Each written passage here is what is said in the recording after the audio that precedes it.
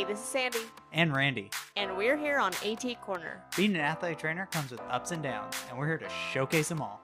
Join us as we share our world in sports medicine. Welcome to AT Corner. For today's episode, we are talking about a personal favorite of mine. Something that I can go on and on about, so we'll try not to do that for this show. Actually, I think it's going to be a short and sweet episode.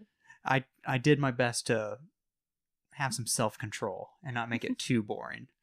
So what are we going to talk about? We're talking about gait. This is one of the most important reasons about why I fell in love with working with runners, is learning about biomechanics and gait. So I figured, hey, let's do a show on it. Let's do it. So our goals for today's show is we're going to review kinetics and kinematics. We're going to describe how kinetics contribute to running injury, and then also how kinematics contribute to running injury. And then we're going to describe interventions to correct deficiencies in both of those. Really fast, can you tell me the difference between kinetics and kinematics? Yes, so for kinetics, basically that's just the study of forces that contribute to motion. So that's like the biggest example are ground reaction forces. And then kinematics are the study of motion without regard to the force that produces those motions. Okay. So how I broke it down on my little notes here are, I want to talk about kinetics first. And the biggest thing that always pops up in the literature are about ground reaction forces, right? When you step or when you run, the ground pushes back at you. We all kind of have that idea of what ground reaction forces are. And in particular, if you look at the literature, the biggest area to look at when you talk about ground reaction forces are those first few moments when your foot hits the ground. So as you load your lower limb, how quickly does that load transfer to the muscles and the bones? And that is termed loading rate, and then it goes up to the first impact peak. So as you're running, if you have a heel strike, you have two peaks, right? So the peak of when the foot hits the ground, and then when you push off. And this is relevant because if your lower limb's loaded too quickly, that means there's a high amount of force being applied to the bones and to the muscles. It can put a lot of undue stress. And a lot of the studies that are out there are great retrospective studies that have looked at those who have bone stress injuries tend to have a higher loading rate. So their bones are being loaded quicker than someone who doesn't have a bone stress injury. And now there are starting to come out with some prospective studies that are demonstrating those that have higher loading rates tend to just get injured more. Not just bone injuries, also soft tissue injuries as well. And how are we measuring this? Is this something that I can do when I go back to my clinic? So unfortunately, and we'll talk about this when we talk about the interventions, measuring this is not something readily available for the clinician. It's more for the lab. So if you have access to stuff that can measure these loading rates, which we'll talk a little bit more about, this could be a great indicator of an athlete that may be at risk. Because if you load tissue way too quickly with a high amount of force, it can't be absorbed properly. And that's when you start seeing things break down. All right, well, why don't we start talking about things that we can change? Yes, and something that we can measure are kinematics. So there are different types of studies that have looked into what kind of kinematics. And the first one that we all know about is hip adduction during running, right? So if your hip's going more in adduction, right, you put a lot more strain on like the IT band or the patellofemoral joint. Excessive hip adduction while running, in particular during the stance phase, so that's when we're actually having the foot on the ground and we're loading it, progressing to get ready to push off, is supported by prospective and retrospective studies that if you have too much hip adduction, you're probably going to have injury. And that's for, I believe it was IT band pain, Achilles pain, patellofemoral pain, and even everyone's favorite, medial tibial stress syndrome. So actually, this is something clinically applicable. So I actually assessed one of my performers who had a lot of hip adduction as she was walking, and she ended up having trochanteric bursitis on the outside of that hip. Yeah, absolutely. Like, my examples were just basically from the knee down, but yeah, remember the IT band goes all the way past the greater trochanter. So if you have something that's adding strain, it can affect the entire way. So that definitely makes sense. And the reason for these issues with hip adduction are if your hip's going more medial as you're putting weight to it, it can add a more of a tibial bend to the medial side. So that's where you get that MTSS or stress fractures, because that's usually where they tend to manifest at. Also, the IT band, right? We just talked about it, adding more strain, which means it gets more compressed against the lateral femoral condyle. And then, like you said, the trochanteric bursitis, right? You're adding tension, it's pushing against the bursa. Bursa gets irritated and gets inflamed and causes pain. And then that's frustrating because we really had to attack that treatment because it was getting reinflamed as she was walking because of that hip adduction. Yeah, and that's the fun part when you talk about gait and biomechanics. Are a lot of our stuff we only think about what they do in sport and how does their sport motions affect their injury, but we walk every day outside of sports. It is the thing we most often do. It's how we get around. Exactly. It is how we get around. It's how we get from point A to point B, then we go to point C. But each time they take a step with poor biomechanics and poor motion or poor movement patterns, it's an added stress. So that's why this is so fun to look at least for me. Like I said, I'm really nerdy here. But you can affect something, or you can make a change to what they do in daily living and affect the accumulated stress that they get. So the next area that you see most common in the literature is contralateral hip drop. And a lot of these other kinematics will kind of relate to greater hip adduction, and they really are kind of connected and they do contribute to each other. So take contralateral hip drop, which has been supported in retrospective studies. So for those that already had Achilles pain or MTSS, they demonstrated a greater contralateral pelvic drop. So, Trendelenburg, right? The reason that this can cause these issues and may be something that prospective studies may find later is if you have greater contralateral pelvic drop, that changes how the center of gravity is positioned during walking. So if you have a greater drop, your center of gravity is pushing one way. Well, your lower extremity has to adapt to keep you stable. One of those adaptations could be greater hip adduction. When you're talking about contralateral hip really fast, are you talking about the opposite hip of the injury? Or what do you mean by contralateral? So in that case, it'd be the opposite leg of the injury. So the idea of it is the injured leg's on the ground. The hip that's dropping is the leg that's in swing phase. So if my right leg was hurt, my right leg would be down. The contralateral pelvic drop would be coming from the left leg that's in swing. Got it. So that shift in how the center of gravity's position and where the ground reaction force vector is going through the body, it forces the body to compensate, and that could be greater hip adduction. So you can see that they are kind of related. You can correct contralateral pelvic drop, and then maybe that'll fix hip adduction as well. That's why we have to take a good history, take a good observation, and really do a good eval to determine what deficiencies you're looking at. Also, when you think about contralateral hip drop, you're adding strain to the IT band that's on the ground, the foot that's on the ground. So like I said, if it's your right foot on the ground and the left hip's dropping, that right IT band's like stretched even more. That can also pull the patella laterally as well, because there are some connections from the lateral patella to the IT band. So now you can see, it could contribute to patellofemoral pain now. So something to keep in mind. Okay, so we know that there's a lot going on at the hip. What about the foot? Yeah, so foot, is a big deal because that's the first thing that hits the ground and it really kind of starts everything off. And an area everyone likes to look at is a lack of dorsiflexion. And there is some support. It's very weak in retrospective studies that a decrease in ankle dorsiflexion can contribute to Achilles tendon pain. But some of the studies that have looked at dorsiflexion have also found that it could increase adductor activity, so hip adductor activity, which if you have too much hip adductor activity, you're going into too much hip adduction. So you can see that even though dorsiflexion itself hasn't really been a strong predictor of injury, it can add to another risk factor. Does that make sense? Yes. So I'm glad that made sense to you because I feel like I just ramble at times.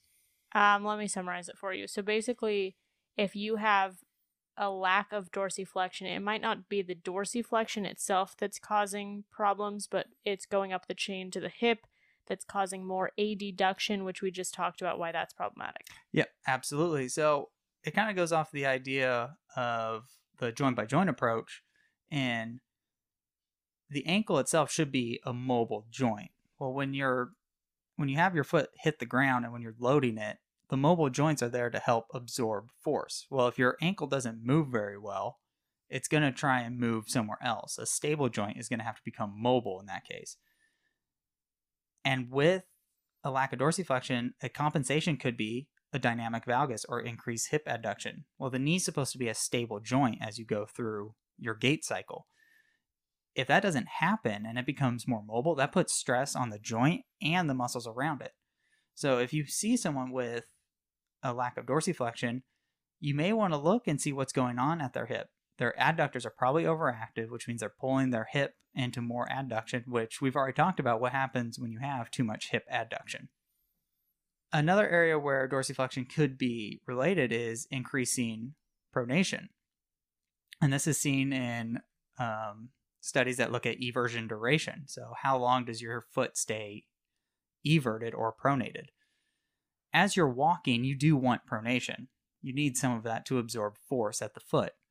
But at a certain point, once you start going into your terminal stance and ready for push-off, your foot needs to become more rigid. Yeah, it needs to resupinate and become rigid, because then your triceps surae, I wanted to use a fancy word, aka your calf, can do push-off.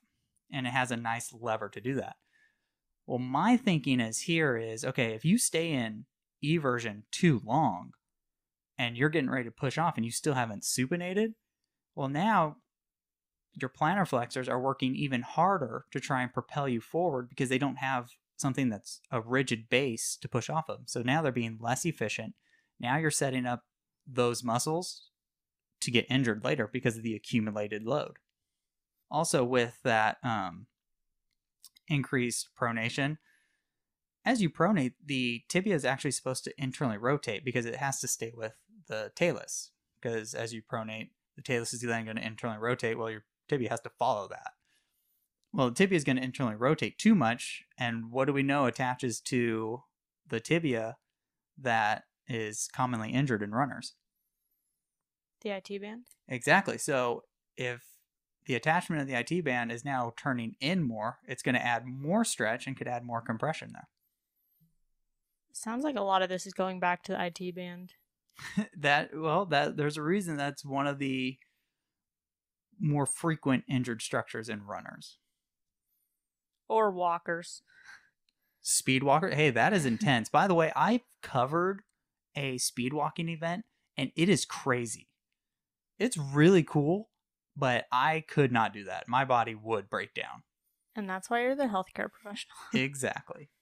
All right, so anyway, let's get back to what you can do clinically. My favorite part are interventions.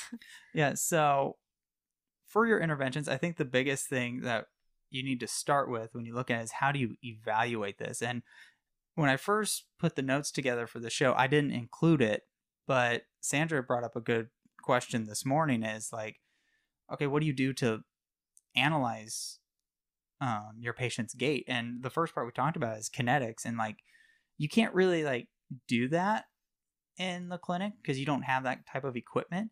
Although there are little sensors now that are becoming pretty affordable and are applicable for clinicians. My favorite, I'm not associated with the company, so they can't say I'm advertising or I'm biased, but it was mentioned at NATA a lot, the RunScribe sensors. And basically the idea behind it is they would put it on the shoes of the athlete so they can actually track forces and some kinematics during an athlete's run. So they didn't even have to be in a lab. They could run around like whatever their trail is. So now it's ecologically valid because it's in the environment that the athlete's running in. So that technology is getting there, just still a little bit of a ways for some clinicians, and some settings it won't make sense.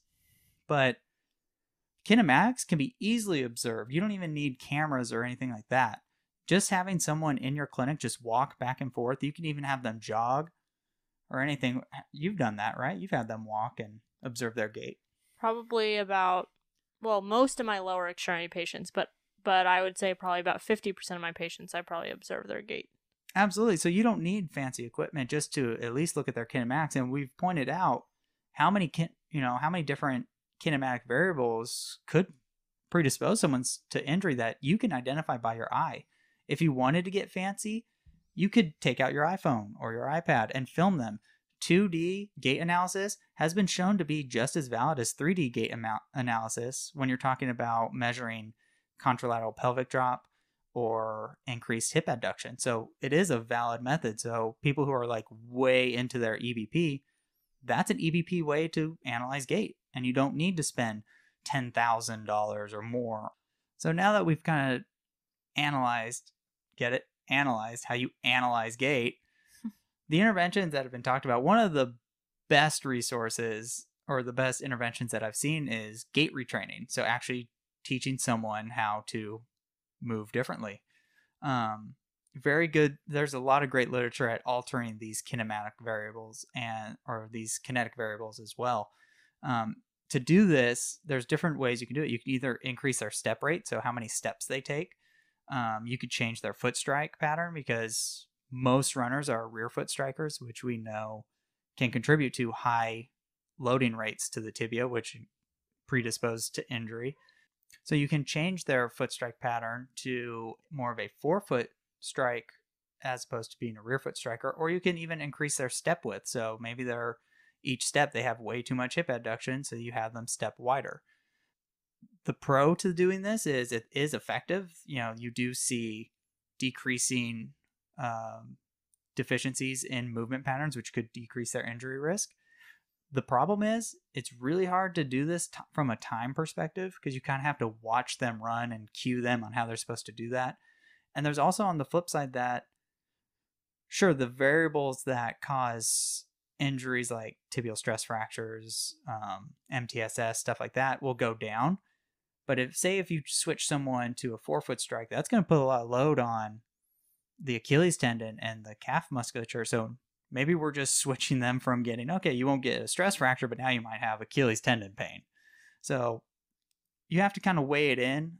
Some of the literature out there doesn't recommend doing this as a preventive measure. Some of it kind of looks at, okay, if you have someone who's had way too many stress fractures or just keeps getting the same injury, this is something to look at. But again, that comes to clinical judgment and how comfortable you feel changing how someone runs. Another common intervention that we all do is you give them strength exercises, right? Everyone thinks that, glutes are weak. And the interesting thing about a lot of these studies that have looked at these lower extremity injuries are hip strength doesn't predict someone getting injured. If you're already injured, so I think the study that I read had those with patellofemoral pain. After they were injured, they had a decrease in hip strength, but not before the injury. So if someone's hurt, maybe we should be strengthening them, like doing glute strengthening exercises, but that's not going to be your prevention measure. I think what we really need to focus, and it kind of goes back to the gait retraining, but you don't have to do this as intense, is we need to use our motor learning techniques to teach these patients to move differently. And I know I talk about it probably way too much on the show, but teaching people how to move better is going to give you better results. A lot of these issues are motor control issues. They're not firing correctly. They're not having good timing of their firing. So again, NATA had a lot of great sessions on this that I probably took pages of notes on and was really into. But having people focus on different targets as they're exercising. So it's like what I do is take just the simple step up exercise, right? Well, if someone's going single leg and having knee valgus, most people tell them like, oh, keep your knee out or something like that. But if you switch your wording to like, oh, for me, I say keep tension on the band. So if I have a band pulling them into valgus, I say keep tension on the band. That's cueing them to put their knee out without telling them. So now they actually learn the movement instead of just learn like, oh, I'm moving my knee out. It's having a more external focus. Yeah, it's having a more external focus, and it's teaching the athlete to correct it without you giving them that feedback to correct it. So now they're doing it on their own, which means they're learning. Well, that's the whole point of our rehab. That's what we want them to do. What we do in the clinic, we want them to take out into their life, into their sporting world. So if they've learned how to move without just constantly looking at their knee and moving it out, because that's not sports. How many times have you seen someone running down the football field looking at their knee to keep it out? Yeah, 0. That doesn't happen very often. They're probably going to get blown up on the play if they do that.